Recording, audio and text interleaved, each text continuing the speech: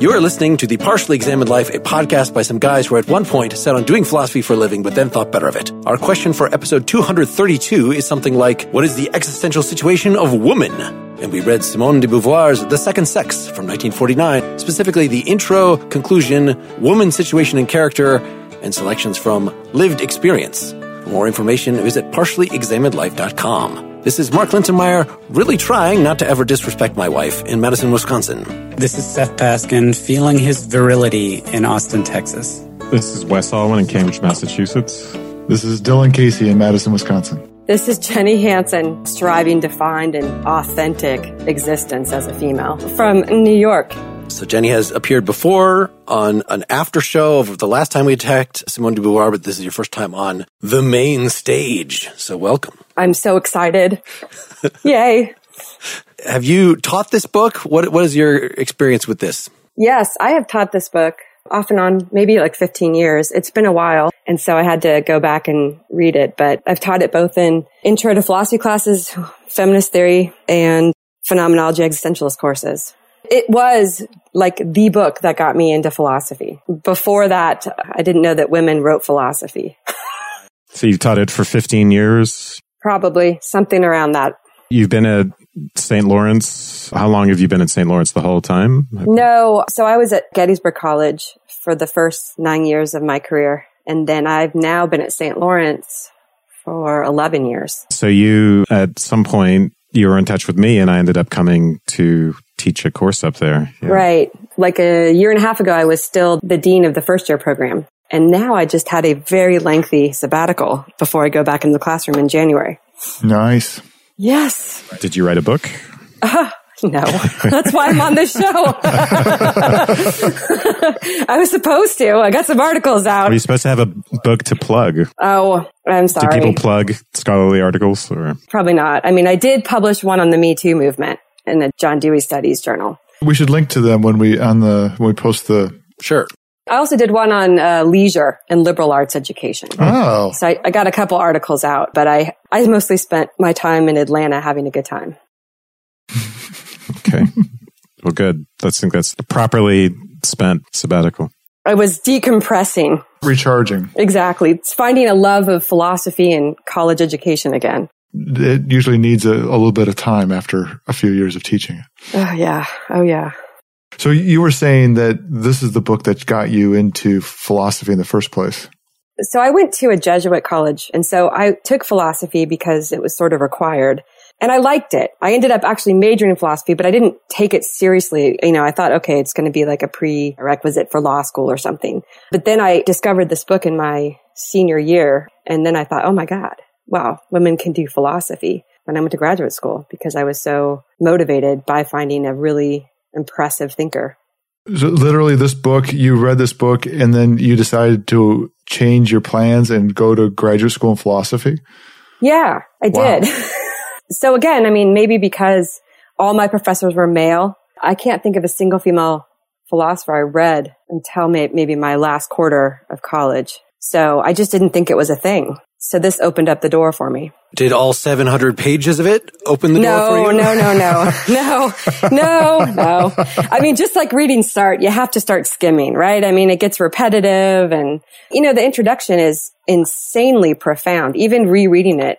Now that I'm, over 20 years in philosophy, I see how much she influenced all the other female thinkers, feminist thinkers that came after her. It's impressive. Yes. So just to comment on the selections here, I ended up as an audiobook listening to some pretty large chunks of this at high speed, like to kind of scan for what are the good parts that we need to hit. Everybody agreed that the intro is the thing where she introduces her whole project. So that was a foregone conclusion.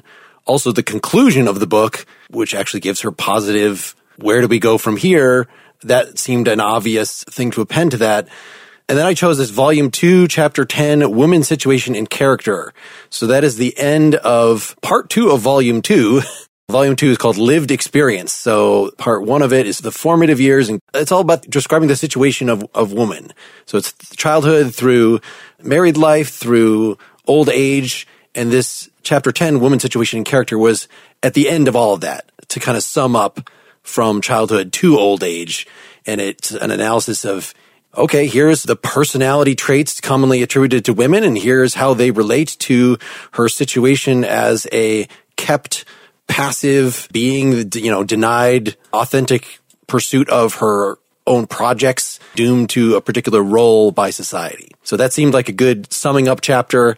Then I did come up with some just individual pages from those previous chapters: childhood, the girl, the married woman, from maturity to old age, social life, just to kind of give us a flavor of how she gives these descriptions. But so that was my best take on how can we really concisely get at what her overall argument was here. But of course, there's many, many, many, many pages left out.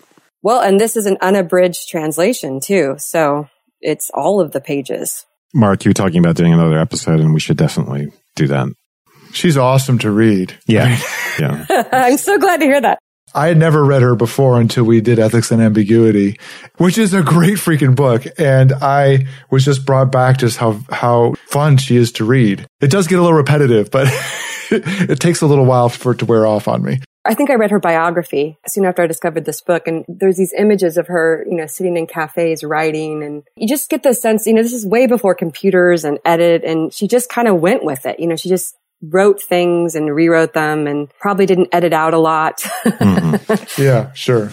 Yeah, 14 months I read is what in the intro there. This was spread over a couple of years, but about 14 months of work total. I mean, she did a lot of research for this, so I was thinking about that this time. How many things did she have stacked next to her on one of the cafe tables as she thumbing through and writing this? So in 1949 also, reading through it, the fact that 1949 is on the leading edge, right, of the second wave? Yeah, I mean, she's considered probably the individual who founded the second wave. Speaking of that 1949 date, I was reading the first paragraph to a friend of mine as I was looking at this again. And, and it's just sort of like, yeah, everyone's sick of this question, right? Like, we're done. Like, no one wants to hear it anymore. And I'm reading this and my friend's like shaking her head going, yeah. And I go, actually, that was written in 1949. She's like, what? I read the introduction to a friend as well, actually, just the first few lines, because I thought it was hilarious. It is The subject funny. is irritating, especially for women, and it is not new. Well, and you can tell as a person who was an intellectual who had succeeded in ways that men didn't even succeed. I think she even passed the exam before SART, but then they gave it to him or something like that, not to embarrass him. I can't remember if they postponed her, but I think she probably was irritated about it because she just didn't want to deal with it. She just wanted to be a philosopher. So I think a lot of her personality is coming through that. There's, to me, fun sections where she makes her point in such an articulate but sarcastic manner. Mm-hmm. I had to read those aloud as well. And I think her thinking evolved, too, after writing this. I don't think she would have considered herself a feminist when she was writing this. She just was sort of something she had to get out of the way. All right, let me just write this and then I can go back to doing philosophy. But, it started something pretty huge. That's the way she sets it up in the introduction, right? Is essentially the way you said it, is that I just have to deal with this and move on. Right. 800 page later. Hopefully I'll be over it and we can all just settle this question and go forward. So what is the question? I mean, I think that even though the majority of the book is really a kind of analysis or a genealogy, let's say, of how women have found themselves in the situation they are, that it was all propedeutic for her to write that conclusion, which is, I think, where she wanted to be in her life, to get to a place where women and men entered into relationships that weren't sort of fraught with all of these problems, double standards and irritations with each other because of the situation that they both found themselves in because of patriarchy.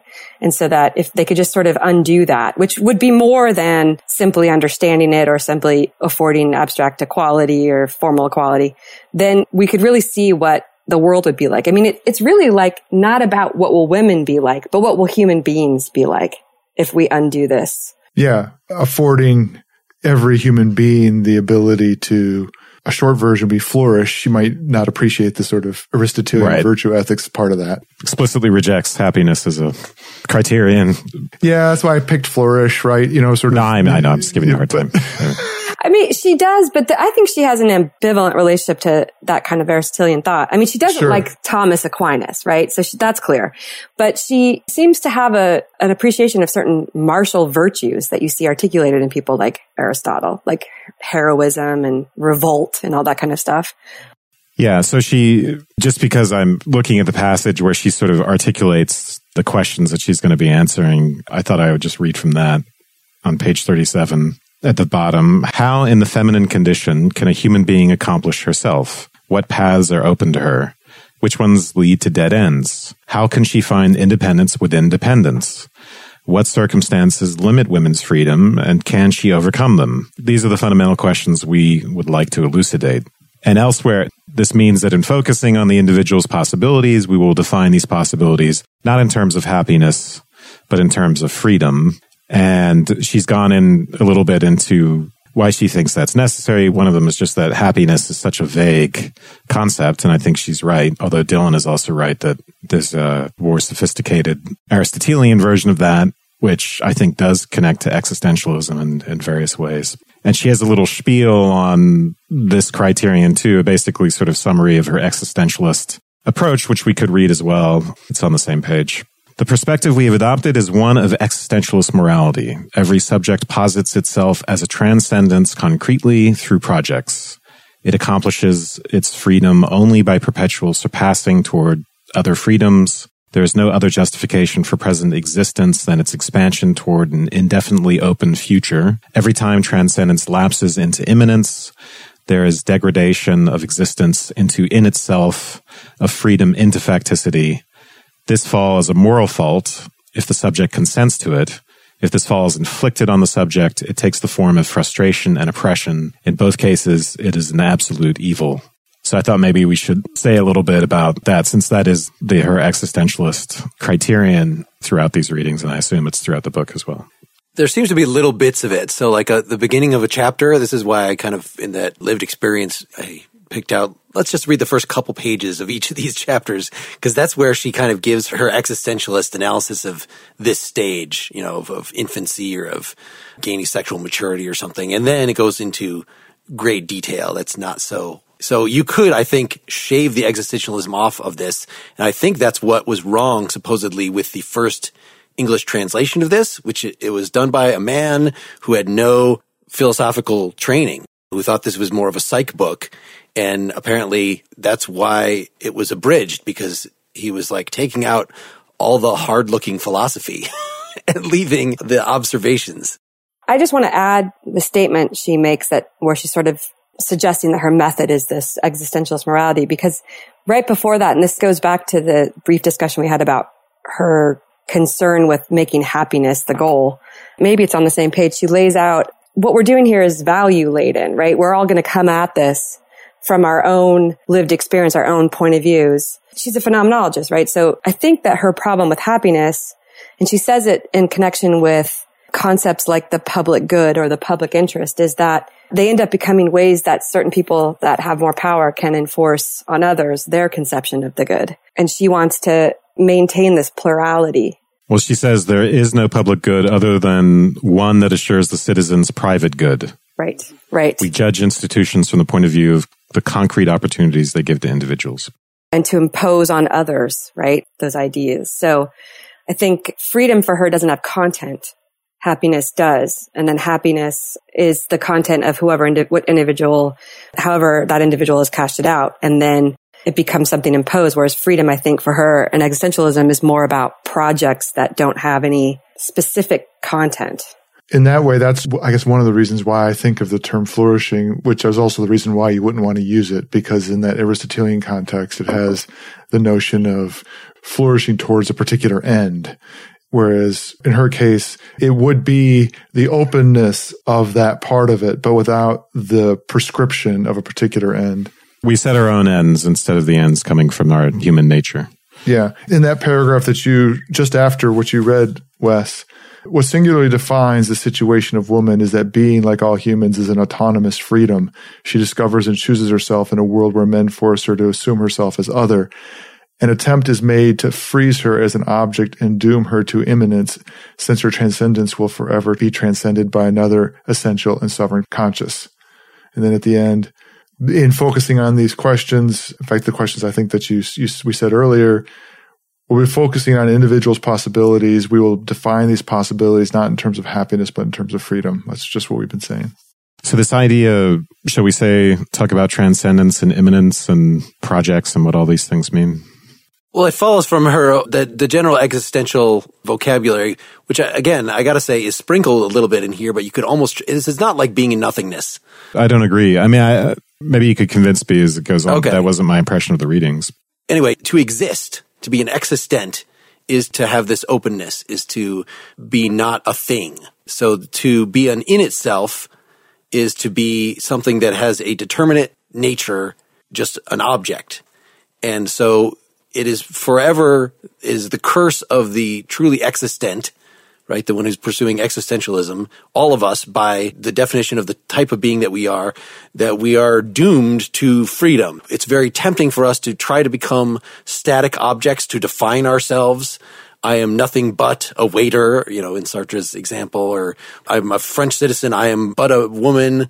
And that's always going to be really immoral. Part of what we discussed in the ethics of ambiguity, the ambiguity is the two ways in which we can take ourselves. One as physical, material objects in the universe, subject to deterministic laws, objects like any other objects. And so that point of view militates against the idea of our freedom and therefore of our responsibility. In the case of a waiter who inhabits that role, or anyone who thinks, well, that's just my character, or that's just this or that about me, I have some sort of essence that determines my behavior. That's a way of falling back on that deterministic point of view. And the other way of viewing ourselves is as subjectivities, which not obviously material objects within the world that can be pointed to and handled. They're transcended in that sense. And then if we're transcended in the sense that we can also be free. It's not the case that there isn't such a thing as affectivity, by the way. It's circumstances, situations, these deterministic forces which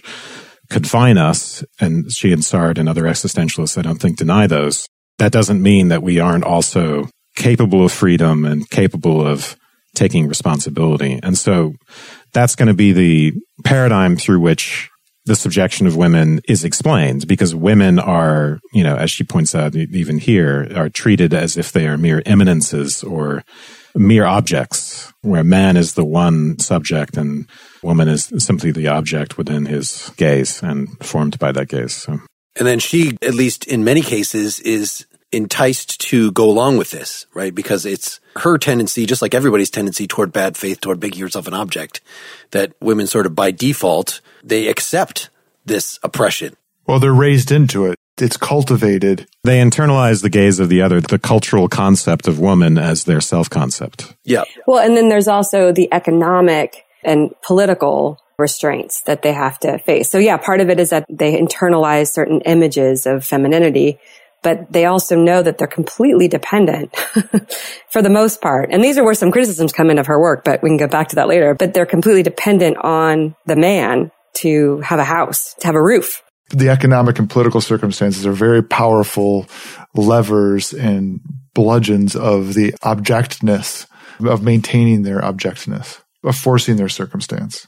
On this notion of ambiguity too, and this is kind of where I think about the ethics of ambiguity, and because she wrote that before this, that part of it is just the relativity of the values that constitute the masculine universe, as she calls it, I think. That somehow there's a sort of unique perspective that women adopt, that because they are made objects in this world, because the men aren't even following these rules, and they're wanting women not to follow these rules, right? Or these laws or these values. And so they begin to see that whatever kind of world of values that gets posited and then try to impose on other people is just completely arbitrary on some level. I wanted to mention, since you talked about criticisms of her work, the writing is incredible, and it's just chock full of insights, one insight after the other. And one of the natural byproducts of that is just that it's open to tons of criticisms because she's generalizing, she's contradicting herself. You could say that some of the things she says about women aren't entirely true in her time. She's speaking of a sort of ideal or paradigm. And I think she would acknowledge all these things. And of course, she adds her own qualifications in various places. And I'm sure she does more in the 700 pages we didn't read. Regardless of whether one can nitpick at various little things, I think. And regardless of whether one agrees, it's just the insights it's amazing how dense this reading was with those insights. I think people today are going to say, okay, this is 1949. Is it really the case that women are kept now, right? Is it really the case that woman's destiny is marriage and that nothing else remains to her? So even at the time she was writing this, she's saying, look, marriage is becoming more and more a meeting of equals. The professions are opening up more and more to women. This is no longer, but still, we can acknowledge that even now, a lot of people in a lot of parts of the world, this describes pretty damn exactly. And to the extent that the problems she's outlining have been addressed, she says, look, we're still living in the cultural remnants of a time when this was just universally the situation of women. I want to compare this a lot to the Sartre episodes that we had on Anti-Semite and Jew, published just a couple years before this, where Sartre in that essay was objecting to the liberal who just says basically we're in a post-racial, or in this case, post-sexist society. And to just abstractly admit that, as was the case in, the intellectual circles that Beauvoir was circulating in, to just say, yes, I recognize that women are, just as good, just as capable of men, that it's their situation that's holding them back, that whatever high percentage, 99% of what is attributed as, the feminine character is really a matter of social context. But even just acknowledging all that stuff in the abstract doesn't change habits and customs that go back millennia. I find it quite devastating to read this book, even with all of our so-called progress. Some of the insights she has about the just fraught nature of romantic relationships between, and heterosexual couples, I guess, between men and women. So the insights are still valuable. But then even when she's noticing things about abortion, right? And the sort of men that absolutely reject it, but then secretly want women to get the abortions. I just feel like we still live in a time like that. It doesn't feel dated. That's a good way to put it. It doesn't feel dated. Well, what certainly isn't dated is, I had the same emotion of feeling sad, but probably for different reasons.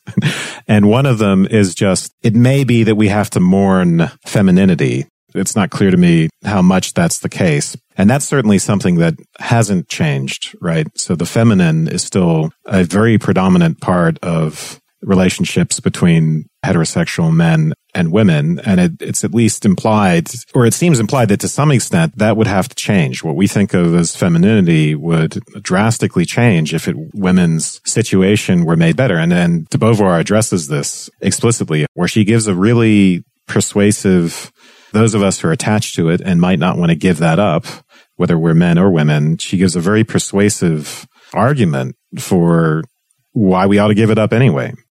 The issue isn't that she's challenging gender roles or gender in itself. It's not that she's saying the concept of woman, the concept of man needs to be questioned. It's the concept of femininity. She mentions frequently the concept of the eternal feminine, which is an oblique reference to the concept that there's an essence, what it means to be a woman is somehow essential, biological or metaphysical, whatever the case is.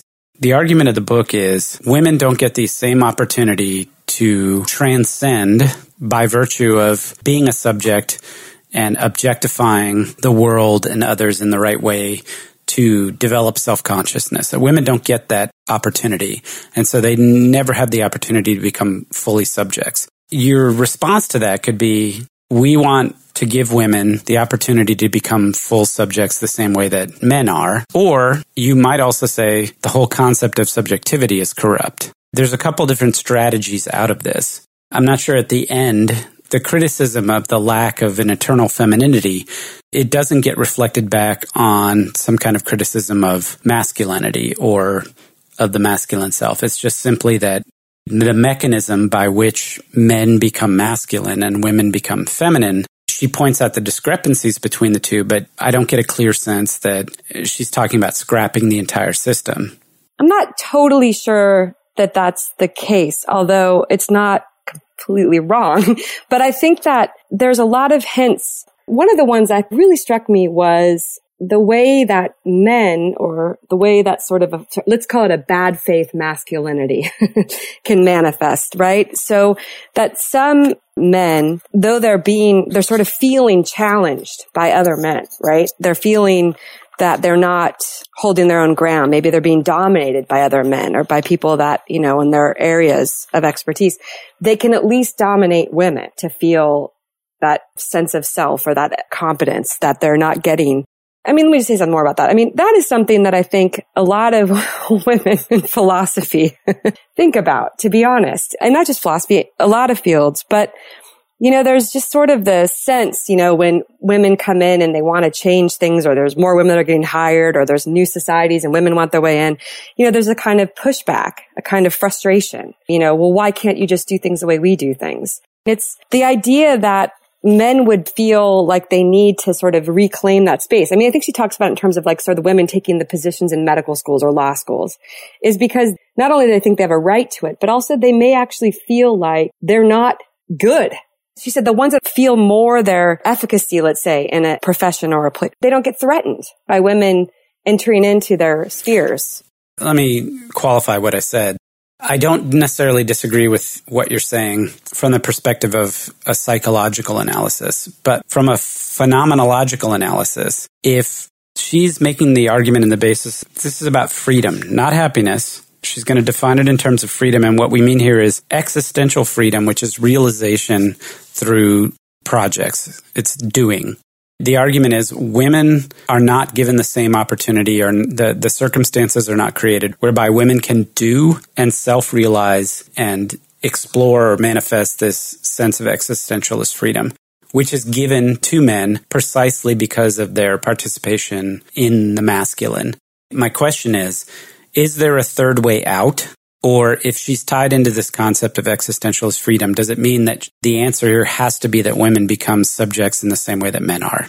You just said participation in the masculine. We should clear. Yeah, I'm sorry. Yeah, it's like world creation, so participation in actually having power to change the world. That's all it means. It doesn't mean anything that has to be specifically masculine. And I also think that she spends the book talking about the situation of women and is focused on that. But it seems to me throughout the book, as Jenny said, she's at least dropping hints, if not explicit points, focusing on existential morality, and points out how other groups in the world are in this position of objectification, and that she isn't going on an analysis of those other groups. And she also doesn't need to go on an analysis about masculinity, which I think she would end up having an analysis that would be a kind of existential analysis of the ways in which of bad faith, yada, yada, yada.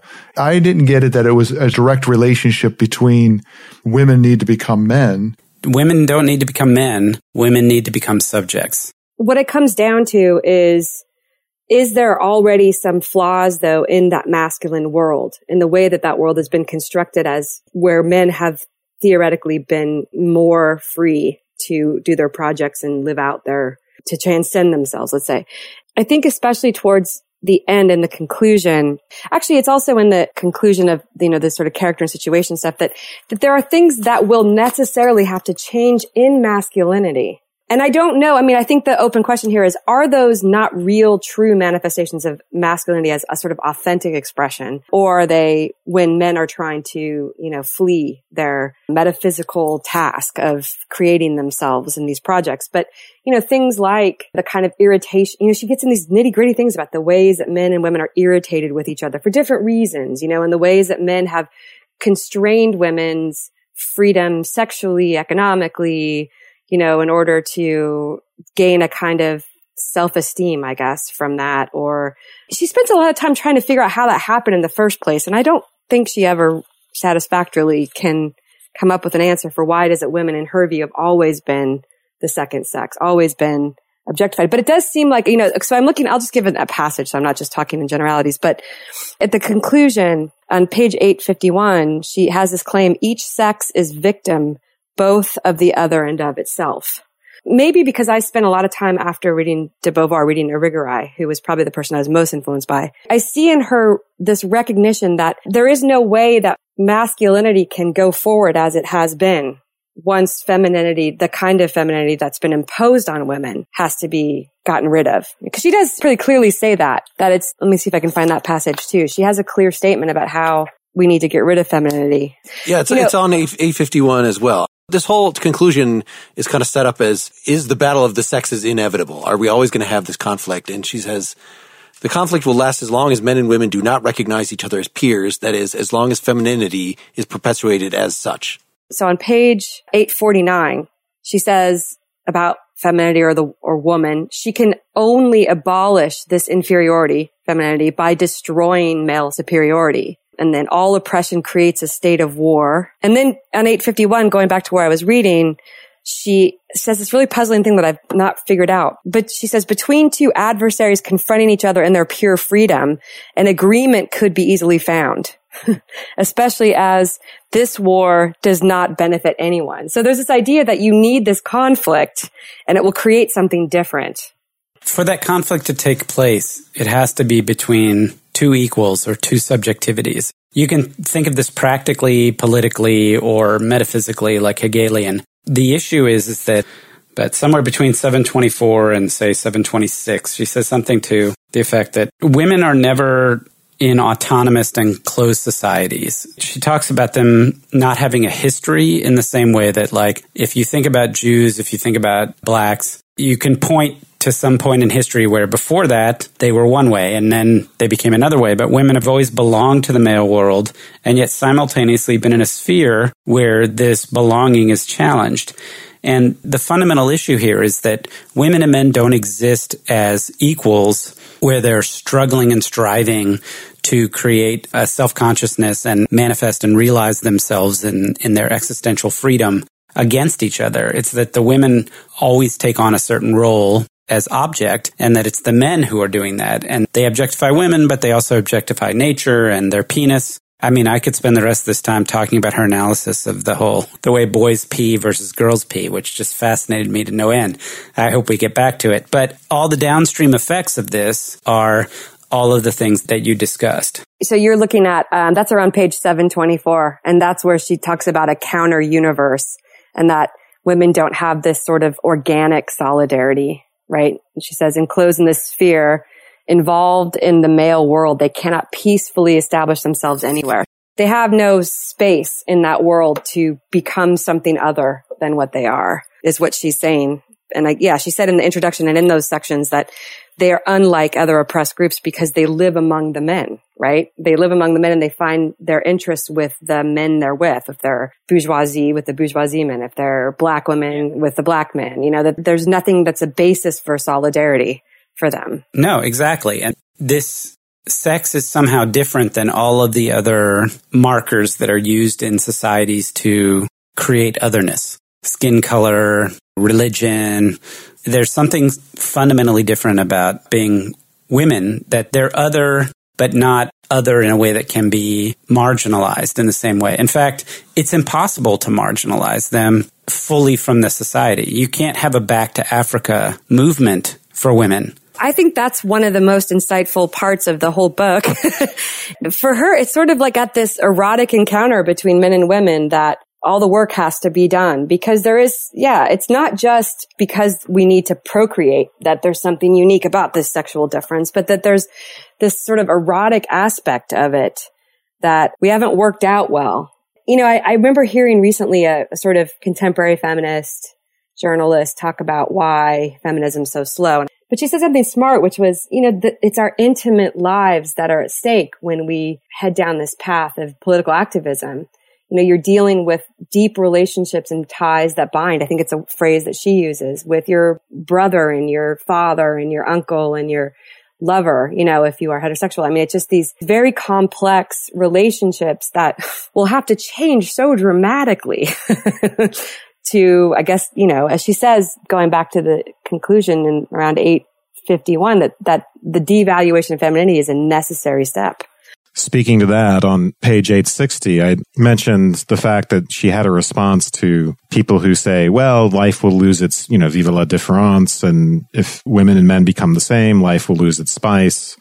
I think that's one of the big obstacles, is how do you give up and I'm not sure I'm sold on this, by the way, how do you give up the charms of that very romantic idea about the importance of the difference between men and women, and specifically masculinity and femininity, and the idea that those things are actually desirable and that we can't live without them, that life would be meaningless without them. Part of her response to that, which I think is very insightful, is that it is largely a fantasy. Maybe it's entirely a fantasy. And in many ways, it compromises human relationships because people find out once you're in the relationship and the fantasy has subsided, if you're with a partner, they become a human being. They might be the masculine or feminine ideal for a while during courtship, but what you're left with is a real human relationship that you have to navigate. And so she says, bottom of page 860, men reach out their eager hands to the marvel, but as soon as they grasp it, it vanishes. The wife and the mistress speak like everyone else with their mouths. Their words are worth exactly what they are worth, their breasts as well. Does such a fleeting miracle, and one so rare, justify perpetuating a situation that is so damaging for both sexes? The beauty of flowers and women's charms can be appreciated for what they are worth. If these treasures are paid for with blood or misery, one must be willing to sacrifice them. I found that to be an incredible passage because she's acknowledging something that's very important. People are very attached to these ideals, and she does a good job. I mean, she makes actually a persuasive case that, I think more could be said about it, but it's the beginning of a persuasive case about giving them up, as sad as that might feel or sound. So within the lived experience part, the largest chunk I picked out was in this social life chapter where it's about fashion. What femininity amounts to is not just a man sees a woman and is entranced. It has to do with, literal illusions, with makeup and with dresses and making yourself into a pretty painting, making yourself look like a bird. There are all these really interesting descriptions in that chapter. Yeah, so it's not even just that there's something illusory in I'm sort of thinking of our past discussions on Lacan and things. I think there is something of that in approaching someone as a sexual object as opposed to as a fully 3D human being. But there's also literal illusions, not just that she doesn't live up to my expectations, but that what the woman has to be presented as is to deny her humanity in very visual, obvious ways. Yeah. So, and we talked about some of this, as you point out, in our Lacan episodes, but also our Vertigo episode. There's a strong imaginary aspect to that. And for Lacan, right, that plays a big role in even our self-concept. And actually, de Beauvoir goes into some of that. Drawing a connection to Lacan and the mirror stage and the idea that we sort of have this alienated, false conception of a cohesive self. And de Beauvoir goes into some of this. And sexual relations are implicated in this and part of the function of fashion, right? And we've discussed this at length in our Vertigo episode. There's a fetishizing aspect and a way of concealing enough to keep desire alive and to create this kind of mystique and this fantasy.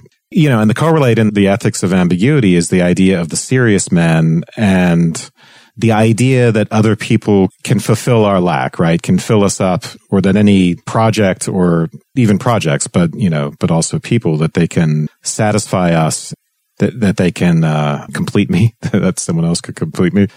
That whole dynamic is a lapse into bad faith and into imminence, into kind of an abdication of freedom when you set up these fantasies, including the feminine ideal, as something over and above that we are all determined by. The men in their heterosexual men in the desiring relation, and women in their position as objects. I'm not probably going to get this out right, but this idea that some of that charm and the fashion, the decoration, all of that will be lost. I wonder though, if what she's a precursor to is what we're seeing now happening in, there's a book that came out called The Ethical Slut, right? Or this sort of queer theory on sexuality, where you can imagine, and again, this is all imaginary, this is illusions, but you can imagine constructing new kinds of, those features that have been attached to femininity in this terrible situation of oppression.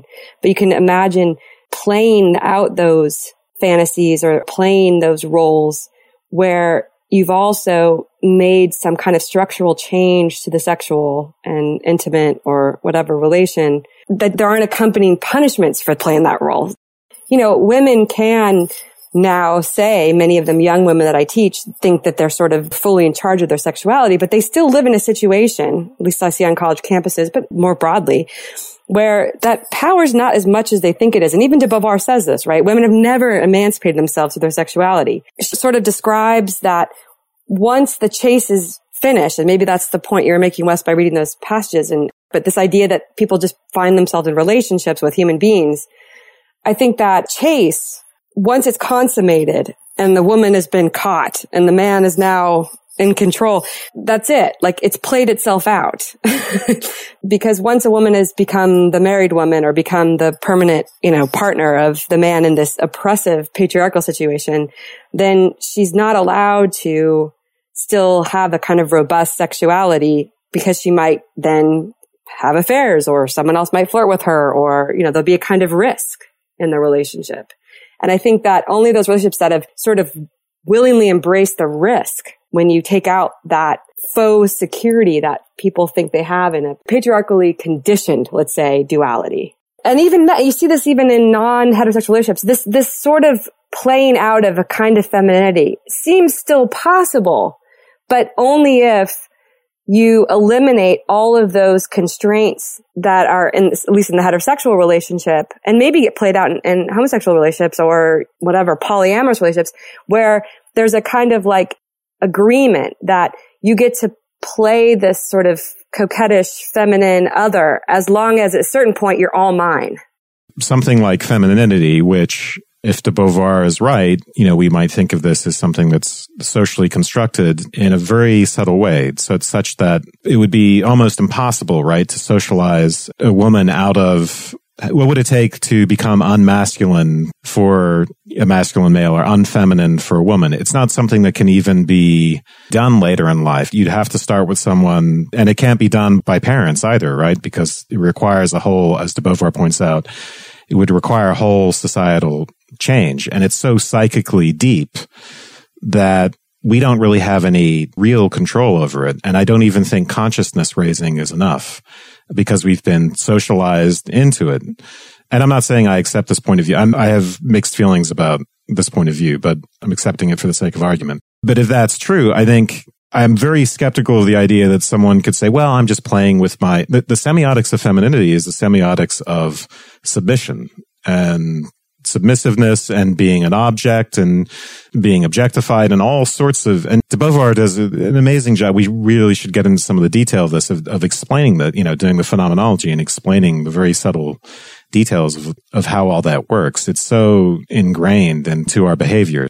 And I don't think she fully knows how that would change. If men and women were truly equals, I'm not sure that she's not making the strong claim that what looks like femininity to us would completely disappear, although she suggests that we ought to be able to accept that in that passage that I read. I think it's hard to say what things would look like, but they certainly would not look like the way they do now. We would see dramatically different gender roles, and that doesn't just mean women having equal numbers in certain professions and things like that. That means subtle changes in human behavior and dramatic changes in human relationships and erotic relationships between men and women and their courting rituals and all of that stuff. Let's get a little specific. So one of the things in childhood that she points out, that infants are pretty much, boys or girls, they act pretty much the same. They kind of have the same, attention-seeking behaviors. But then she says there's a second weaning for boys. So boys are told, no, you can't hug mommy anymore. You need to, stand up on your own. You need to stop crying. Like that kind of drilling in of masculine stoicism, whereas the little girl, they continue to dote on her and make a little doll of her. In fact, so they kind of go to unhealthy extremes in both sorts of treatment. And so you can kind of see in the way that she describes those two bad ways of raising kids, what an appropriate way, which I think is probably a bit of progress that is much more widespread if it hasn't been fully made in this country. Tell them all to suck it up and stop complaining? Well, at least, having less distinction between the kids in terms of what you expect from them in that way. Yeah. So the way you were just describing it, Wes, makes it sound like, oh, this is just, we would have to completely change the society. Well, some of the things, obviously not all of it, not the crushing weight of thousands of years of tradition and myth and things, but like some of these very practical things have been changed. Yeah, but she tells those anecdotes of, the parents having their little girls wear pants and how the reaction to that, right? Do you remember that? The teacher will be shocked by that. And I think that's the tip of the iceberg, because it's not just what your parents do to you. You're immersed in a whole social existence and cultural existence that subtly influences you through, you identify, and the identifications are innumerable and the influences are innumerable. And the idea that parents simply changing parenting behavior could reverse all this, that to me is not realistic. It wouldn't be enough for just your parents to do it. It would have to be for all parents to suddenly be gender blind in the way they treat their kids and give them equal measure toys. And it's what hacking called the matrix. It's institutions. It could even be the physical environment. It could be all kinds of things. Maybe this partly underscores your point, but I think that maybe points to some differences that we've seen. Look at the effect of Title IX and the embracement of women's sports over the past 40 years and the way in which that's changed and the way in which girls are raised. Beauvoir talks about how girls aren't allowed to compete and aren't allowed to participate in certain kinds of, let's call it just dominating behavior that boys are, and the way that affects their ambition and the way they interact with the world and the way they understand themselves. I mean, it's been progressively more true every year that there are more and more robust educations of girls and women via sport than just as there is for young men. And it's not true that every man participates in sports as a boy just any more than it is that every girl does. But in terms of part of a longer term, deeper seated social experiment, those kinds of expectations in learning environment have been true. And I think that it's changed the way a lot of women now interact with the world and their jobs than if they hadn't had it. And that goes towards the expectations that people have for their performance and being tougher and all that stuff. I think that's a really good point. I want to come back to it, but all of this discussion is putting in mind for me a movie that I don't know if you all have seen, but it might be an example of the kind of feminism and sort of utopianism that de Beauvoir might have been aware of. I think it's called Mr. Martin and the Wonder Women. It's the sort of a picture that describes the polyamorous relationship between this psychologist and his wife and then another woman that gives way to him making the comic book series Wonder Woman. And it's a whole project because he's a child psychologist, I think. It's a whole project of sort of transforming in mass how women are seen, how gender roles are played out. What I did not know was the early Wonder Woman comics, a lot of S&M and bondage and stuff like that was featured in it because these three people started trying to play around with roles and femininity, for example, within a non-traditional patriarchal heterosexual relationship. And their goal was to make this something that became that you were influencing children very young about how to see women, and also like raising questions about what does it mean to sort of want to be submissive but not become an object. You know, I mean, there's all these sort of interesting experiments. So I guess it comes down to like, what are the kind of experiments out there that didn't exist when de Beauvoir was writing, or that did exist that Beauvoir knew about, that gave her hints or clues to what might it take to transform the way that men and women interact, that will give birth to equally erotic fantasies or equally interesting ways of inhabiting one's sexuality or one's body or one's personality. You know, I think that's what she leaves open. A lot of feminists have come after her and taken up that project. So I think it's page 850 where she's talking about this sort of sex positive Madonna feminism of I will. Madonna feminism. I remember this phrase, you know, when she released her book on sex, and it was the kind of, but I will embrace your making me an object, and I will use that as the weapon against you. And I think this is ultimately something that Beauvoir is against. So this is top of page 850. She's saying, the feminine woman, by becoming passive prey, tries to reduce the male to carnal passivity as well. She works at entrapping him, imprisoning him by the desire she arouses, decisively making herself a thing. The emancipated woman, on the contrary, wants to be active and prehensile and refuses the passivity of the man attempts to impose on her. A little further down the page, she's like, well, you know, kind of what if you take this up intentionally and use the fact that you're making the man, by his desire to make it into a thing. The woman's very being is opacity. She does not stand in front of man as a subject, but as an object paradoxically endowed with subjectivity. She assumes herself as both self and other, which is a contradiction with disconcerting consequences. When she makes a weapon of both her weakness and her strength, it is not a deliberate calculation. She's spontaneously seeking her salvation in the path imposed on her, that of passivity.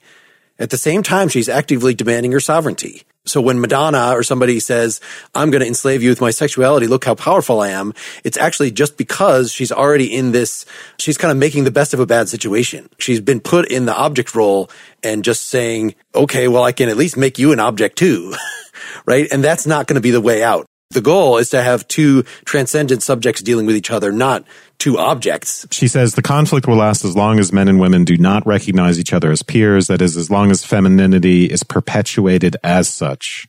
Well, and even in the introduction, she's quick to point out what she thinks are flaws in feminist arguments that want to assert a kind of superiority of women. Some of that did exist and would have been known to her when she was writing this idea that, and again, going back to this reference of the story of how Wonder Woman was developed, the comic book, there was a kind of, I think, bad idea in that, which is that Marston, the psychologist, thought that women were inherently peaceful and they would prevent like World War I from happening again. I think anything that sort of sets women up as like a cure or superior or better is a problem. It's got to be something unknown, like something we haven't seen yet. The Wonder Woman myth is based on a utopia and a certain concept of utopia, which would bring us back to a whole topic of feminist utopias and the exploration of what that, and I think we should probably avoid that, at least for tonight. I want to invoke Hegel here, because I feel like it had to happen. It had to happen. Well, it didn't just have to happen. She does it. This notion of two subjectivities or two entities capable of transcendence, encountering each other, the Hegelian dialectic, the self-overcoming, she mentions the master-slave dialectic at several points, but it's not that submission itself is bad, right? It's understanding that in submission you have power, because she discusses, I think it's somewhere around page 35-ish, she makes the point that in the master-slave dialectic, the master doesn't posit his need for the slave. He holds power without internalizing it or mediating it. But the difference is the slave mediates and internalizes this. But that's the secret for being able to actually ultimately overcome it, is recognizing the need and the lack, and then also recognizing that there's reciprocity. I don't want to harp on the point, but if she's positing a framework of this existentialist freedom and self-realization through projects, and if we've got a Hegelian construct that underpins this, right? It's not that submission is bad, it's that objectification without the possibility of transcendence or subjectification is the problem. Well, in your passage that you just read, I think it's the one that you read around, maybe it's not, on 29. I think what she's saying is that kind of master-slave dialectic, when it is an oppressive one, is the problem, right? So the oppression factor in this, because she says, however equally compelling the need may be to them both, it always plays in favor of the oppressor over the oppressed. This explains the slow pace of working class liberation, for example. So I think there is something to this. In the conclusion, she gets this idea of we need this conflict, this sort of two free subjects, working it out in that dialectic and maybe the truer Hegel sense, but somehow it's been conditioned by this overarching oppressive force so that one person never gets the chance to then make an object of the other, and then both of them, sort of move beyond that into an Aufhebung of that relationship or something. So I think that's important. I mean, she also, just on that point, one of my favorite lines, and I'm going to not find the passage right now, is she says something like the subject is posed and only being opposed. That's probably not the translation from this translator, but there is a deep sense that we become subjects in that dialectic. That sounds like a good place to end part 1. Please come back next time for part 2, or become a Partially Examined Life citizen and get the whole thing right now at partiallyexaminedlife.com/support. Thank you.